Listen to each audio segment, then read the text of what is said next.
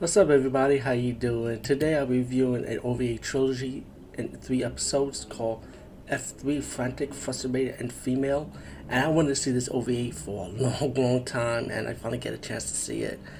And this series is about a woman who's like really horny, but she got problems coming, like reaching to the highest orgasm climax. So she lives in this house with this girl who happens to be a friend, like a neighbor, and a landlady, and she also has a boyfriend.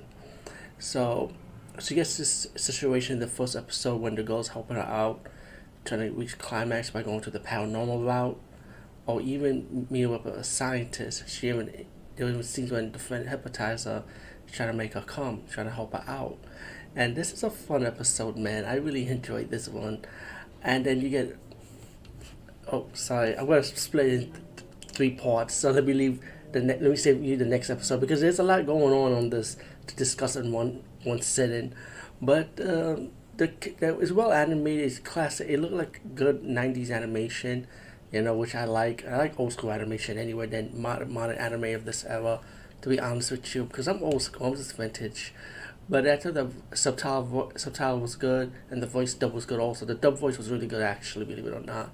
So I highly recommend checking out the first episode, of course.